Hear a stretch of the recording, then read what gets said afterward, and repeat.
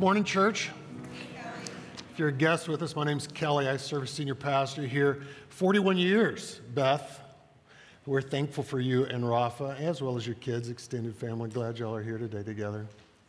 There'll be a luncheon celebrating the Afanador service next weekend, next Sunday afternoon following the second service. We'd love to have you out to be a part of that. If you know them, it'd be good to celebrate God's work through them and His goodness to us through them. Well, we want to make the most of July 4th weekend. We want to make the most of our independence, don't we? We don't want the sacrifices of servicemen and women to go to waste. True freedom's found in Christ, but to make the most of our freedoms, we want to dive into God's Word and see what He has for us, and then live for Christ and all the freedoms that He invites us to. So with that in mind, we're continuing in the book of Deuteronomy. We're in chapter 5 and been there for several weeks. We're commandment by commandment going through the 10 commandments. We're in commandment number 8 this morning. It's on the screen. It's pretty straightforward. You shall not steal. Of course, stealing is taking anything that's not ours, which brings up an important point that needs to be made right off the bat. That point is that everything belongs to the Lord. Although we use the language of ownership in life, in this world, nothing really belongs to us. The truth of the matter is that we enter the world without any possessions. We will exit the world without any possessions. We're fond of saying things like, you can't take it with you. The truth is that everything belongs to God, which means that the things that we do possess, or when we use the word possessions, when we talk about homes and cars and clothes, the truth is that we've only been entrusted with those items. Our responsibility is to wisely steward what God has entrusted to us. Steward's, a word that means to manage, to oversee, to take care of, to utilize as He would have us utilize those resources. In fact, if we ask ourselves the question, why would the Lord prohibit theft? Maybe it's fairly straightforward, but maybe it's not. It's a good question to ask. One of the answers must be because it usurps His sovereign ownership of all things. Stealing usurps God's sovereign ownership of all things. In the Psalms, we read, the earth is the Lord's, everything in it, the world, and all who live in it. When we steal, we are functionally denying God's ownership of all things.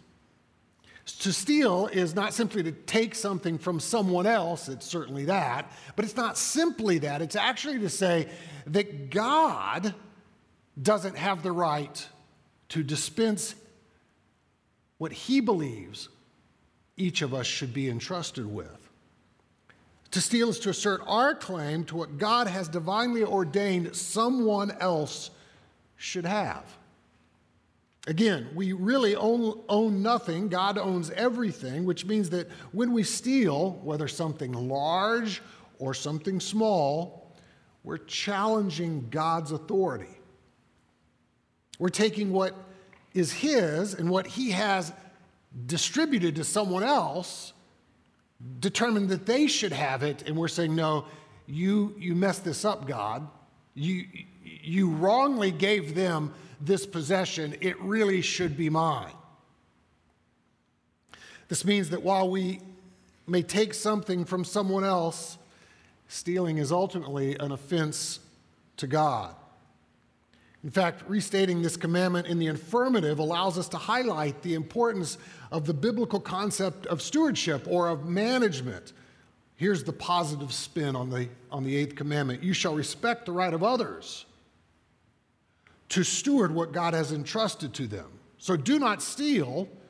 You could say it positively. That's prohibitive language. You could say it positively by saying you shall respect the right of others to steward what God has entrusted to them. Stealing may take place on a large scale, or it may take place on a very small scale. At the large end of the scale, we have people like Bernie Madoff. Anybody remember Bernie Madoff? He ran a Ponzi scheme of a very elaborate nature and bilked millions from folks. At the other end of the scale, the smaller end comparatively, perhaps me, you, tempted on a daily basis to take what God's entrusted to others. I'll give you some examples that are fairly common. I'll give you one from my own life. On our way home from vacation many years ago now, my kids are all adults, we pulled into a rest stop when they were younger. We were making our way back from the state of New York. We had gone to a family camp there. We pulled into a rest stop, unloaded, headed towards the bathrooms. It was a brand new facility, a very nice rest stop. At the entrance, whoever had designed the facility had put these shiny machines that no kid could resist, right? Dispensing bubble gum and all kinds of trinkets. Immediately, our children started to beg for the quarters needed to operate the machines. I didn't have any. As Andrew was standing there, though, staring at the machine, wishing he had a quarter, he noticed that the biggest machine had 4 quarters sitting in the rotator, the spinner.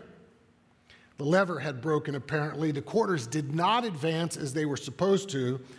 And since we didn't see anybody else around, I assumed that the poor child who wanted that giant gumball, that if you put 4 quarters in, you got this huge gumball, that he walked away when the lever didn't work, leaving his quarters behind in the machine. I figured he was probably back out on the highway somewhere with his family. And so I reached down with my car keys and I worked to pry those 4 quarters out of the machine. I was an instant hero with my children. And then I distributed the quarters liberally, giving to each one of my children. A couple minutes later, we went on to the restroom. We came back out. After I came back from the restroom, I saw this young family walk over to this big bubble gum machine, the one which I had just worked so hard to rescue 4 quarters from. And from a distance, I saw their children explaining something about the machine. Something had gone wrong for this little kid. Obviously, the gum that my kids were now chewing, contentedly enjoying, belonged to that little kid. And he was talking about how he had left the 4 quarters in the machine and had meant to come get his dad or mom, right? And explain that the lever didn't work. Now what's he to do? So I began weighing my integrity against the expediency of simply getting back out on the highway. After all, it's only bubble gum, right? No one's going to go hungry. We're not talking about real food here. It's only $1.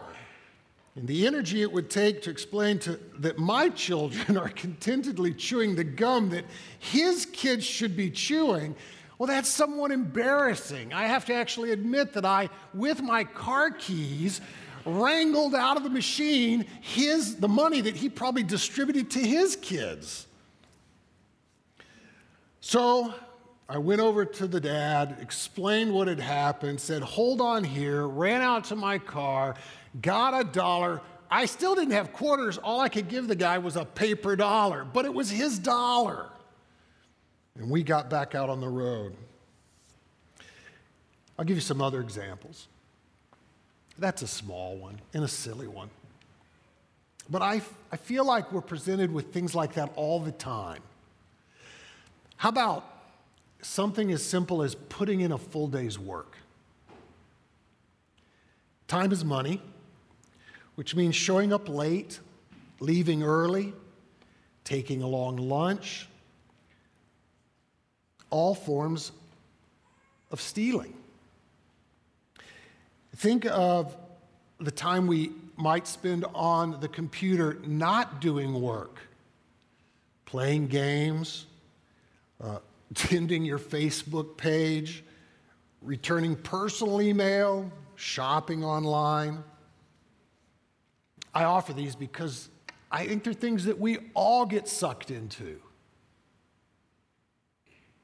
I think of stealing supplies from work.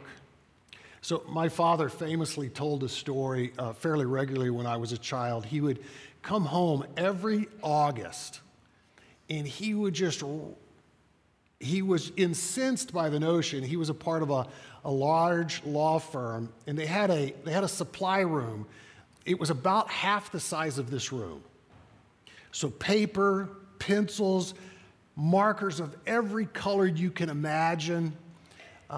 If an office store had it, it was in this room. Every August, without fail, the supplies room at Dad's work was depleted because everybody was going back to school. And so without fail, he would talk about how they would inevitably outfit everybody in the office building with back-to-school supplies. How about idea theft? Copying someone else's answers on a test, plagiarizing someone else's writing, taking credit for someone else's creative ideas. How about returning merchandise? Buying that special dress, wearing it once, successfully avoiding getting anything on it, having it dry cleaned, and returning it to the store. How about underestimating income, overestimating expenses so that you can claim them? All fairly common in our culture. I think about streaming services, how common it is to share passwords to streaming services. Perhaps you can think of some of others of your own. These are a few scenarios. This leads us to consider another reason the Lord may say, do not steal. Stealing made the top 10 because it usurps God's ownership of all things. But it also denies his sovereign role as our provider. Who do we believe is providing for us? Do we believe we're providing for us? Office supplies, streaming services. Who's paying the bills? And I get it. We go to work. We put in a full day's work. It's easy to think that we're providing for ourselves. But who gives us the energy to go to work? Who gives us the employable gifts? Who gives us competencies, the opportunity to go to school and get graduate degrees, and so that we're competent and hireable? Stealing denies God's role as the sovereign provider for all people. Who's providing for us? Jesus famously said, look at the birds of the air. They don't sow, reap, they don't go to grad school, right? They don't go to college. They don't store away in the barns, yet your heavenly Father feeds them. Who's providing for us? Are you not much more valuable than they? Who of you by worrying could add a single hour to your life, or by stealing? And I should say, a lot of worry, fear, fuels theft. We're given to fear and worry, which can drive us toward the sin of stealing. We want to make sure that we get what we feel we deserve. So we take what's not ours. Jesus tells us not to fear, not to worry, but to believe that God will sovereignly provide all that we need. Who of you by worrying can add a single hour to your life? He says, oh, you have little faith. I wonder where, if our faith were to grow, how it would impact our working a full day's work. Our saying no to borrowing someone's password in a streaming service. Not returning the clothes that we had worn for a full refund. If our faith were to grow, we were to say, no, God has richly provided all that I need. Jesus goes on to say, the pagans run after all these things. I'm reading from Matthew 6 if you want to read it later today. I didn't make a slide for us about it, but the pagans run, the non-believers run after all these things. Your heavenly Father knows what you need. Seek first his kingdom, his righteousness. All these things will be given to you. What are we running after these days? Are we running after Christ's kingdom, his righteousness, or after things that even non-believers are running after? What's our priority? What do we value? What are we worried about? Be careful, because Those who do not believe that God will provide are vulnerable to all types of temptation to steal. In the eighth command, God's saying to us, I don't want you to have to scheme. There's freedom here. I talk often about the easy yoke and the light burden. Jesus invites us to bear his yoke and to throw off the heavy yoke, the crushing yoke. Well, what's the easy yoke in the invitation not to steal or the directive not to steal? What's the easy yoke? We don't have to scheme. We don't have to manipulate. We don't have to connive. We don't have to deceive. We get to walk with a lighter conscience. We live contentedly. Out of his great love for us, he wants to provide for us. The Apostle Paul wrote the same affirmation in the book of Philippians. He said, and my God will meet all your needs according to his riches and glory in Christ Jesus. Philippians 4:19. So the question becomes, are we willing to let God provide in his timing the resources he believes that we are called to steward, or will we take what he's not entrusted to us? Are we willing to let him provide in his time the resources he wants to entrust to us to steward? My guess is that we are more than eager for God to provide for us, aren't we? As long as we can dictate when he provides and exactly what he provides. Let's be honest, when we're tempted to steal, it's most often because we're discontent with what he has in fact provided. In fact, the only way we will ever keep this commandment is to find our satisfaction in our relationship with God ultimately. The only way that we'll ever keep this commandment is to cultivate a contentedness. In the close of the book of Hebrews, we read, keep your lives free from the love of money and be content with what you have.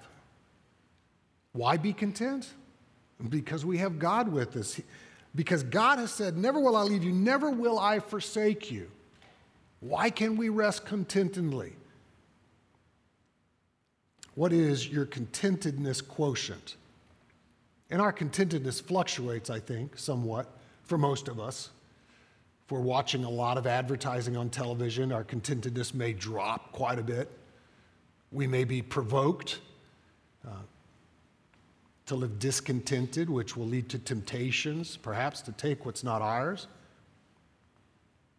I'm fond of saying that the burning question among Christians, North American Christians, suburban Christians, I'm fond of saying the burning question is, how many pairs of shoes is enough? And for me, it would be coats. I like coats. Right? You can only wear one coat at a time. How many coats do we need in the closet? Are we contented?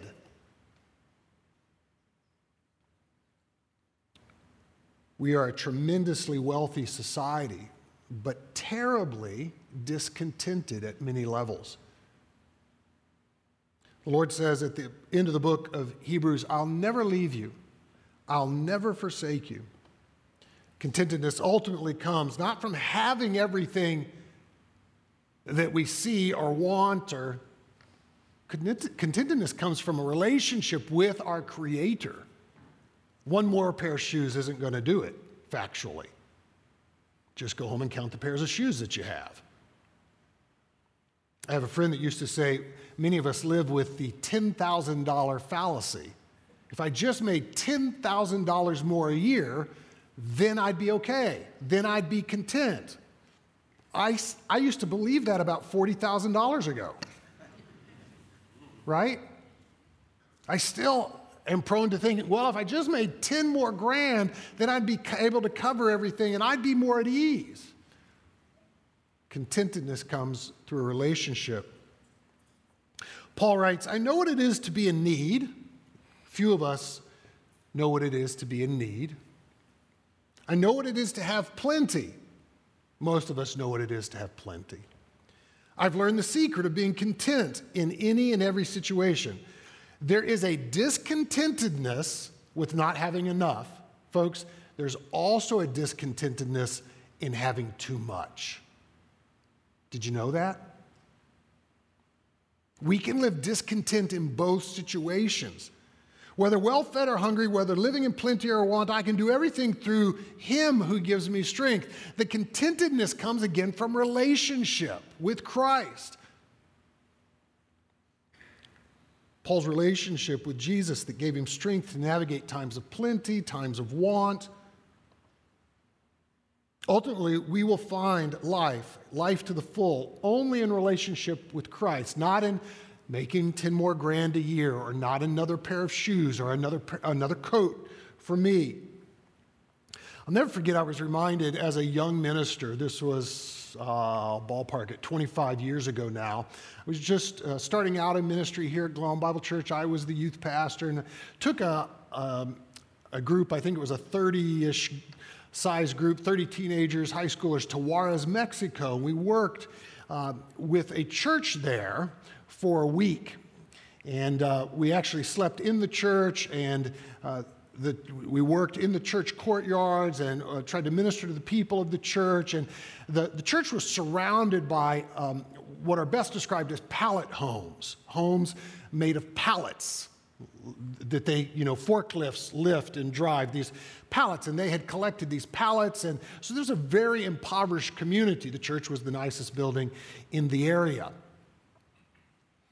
And we had some overage through the sacrifices of Glowing Bible Church and the fundraising efforts. We'd actually raised more money than we needed for the trip, and so we took along with us cash. It was $1,200. We were going to give that as a gift at the end of the week to the minister, the pastor there at the church. And all week long, I kind of was thinking about what will it be like for him to receive this $1,200 gift. $1,200 represented 25% of that church's budget annually. It's a lot of money. And I thought, wow, this is really going to floor him. I'm building it up in my head. This is going to mark a moment for him, and this is going to, I thought, well, maybe he'll be embarrassed by it, like it's too much money. Maybe it'll make things awkward, so I waited to the end of the week to give the gift. I didn't want to make the relationship awkward. As we gathered for that final goodbye, I presented the pastor with the check with all the humility that I could muster, wondering how will he respond. With genuine thanks, he shook my hand. He received it. He didn't swoon. He didn't weep. He didn't wail in gratitude. Simple, heartfelt thanks. And I recognized immediately he knew something about money I did not know. His posture towards the gift expressed a confidence that his heavenly Father owned the cattle of 1,000 hills, and that he apparently sold a couple of cows, and here's the cash. He genuinely knew. He lived with a contentedness that I didn't live with. And I was much more wealthy than the community. My standard of living much higher. Yet he knew something about money that I didn't know. Although poor himself, serving a poor community, his response communicated the truth that life is found in relationship with Jesus. Not in possessions, not in wealth. His posture communicated in a way that words would never express that without Jesus, it's just money, and would make our lives bankrupt even if we had it and didn't have Jesus. The temptation is often to love Jesus and to love our money. But we're told very clearly by Christ we cannot do that. That we can't love both our Father, our Creator, and our possessions. We can only have one master, to use Jesus' words. So how do we combat the discontentedness that can fuel materialism and tempt us to take what isn't ours? Paul writes to Pastor Timothy, it's interesting, it's on the screen. So this is the Apostle Paul writing to the pastor of the church in Ephesus. His name's Timothy. Command. It's fascinating to consider that first word. I can't ever remember commanding anybody to do anything. Command those who are rich in this present world not to be arrogant in order to put their hope in wealth. Let's take Paul's directive to Timothy to heart. Let's receive these words.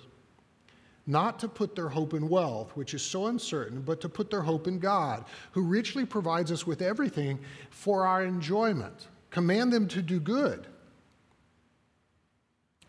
Don't be arrogant. Don't put your hope in wealth. Do good. To be rich in good deeds, to be generous, willing to share. In this way, they will lay up for themselves treasure for themselves as a firm foundation for the coming age, so that they may take hold of the life that's truly life.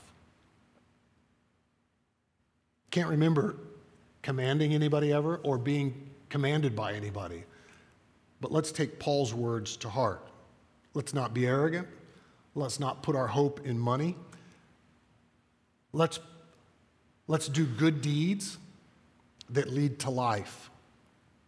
Let's be generous. Those are the good deeds, Paul says. Be generous, willing to share. Here's some more of Christ's words in his Sermon on the Mount. He says, do not store up for yourselves treasure on earth. So Paul pulled from this for Timothy. He said, lay up treasure in as a firm foundation. That's what the words he wrote to Timothy. He actually gleans these words from Paul's teaching, Jesus' teachings. Don't store up for yourselves treasure on earth where moth and rust destroy, where thieves break in and steal. Store up for yourselves treasure in heaven where moth and rust do not destroy, where thieves do not break in and steal, where our inheritance is secure. For where your treasure is, there your heart will be also.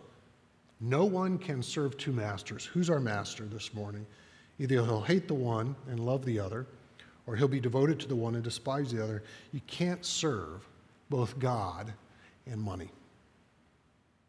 When we steal, whether it's on a large scale or a small scale, we're declaring that this world is our home. That this world is our home, that this is our greatest hope, this is our greatest experience, this is what we're living for. When we willingly and generously share with others our possessions, those resources with which we've been entrusted, when we mobilize those for God's glory and other people's good, we declare that heaven is our home. When we're generous, willing to share, we're saying, no, heaven's our home, and we're storing up treasure there.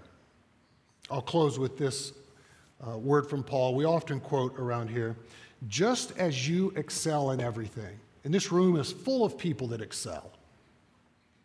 In faith, you excel in speech and knowledge and complete earnestness, and in your love for us, see that you also excel in the grace of giving.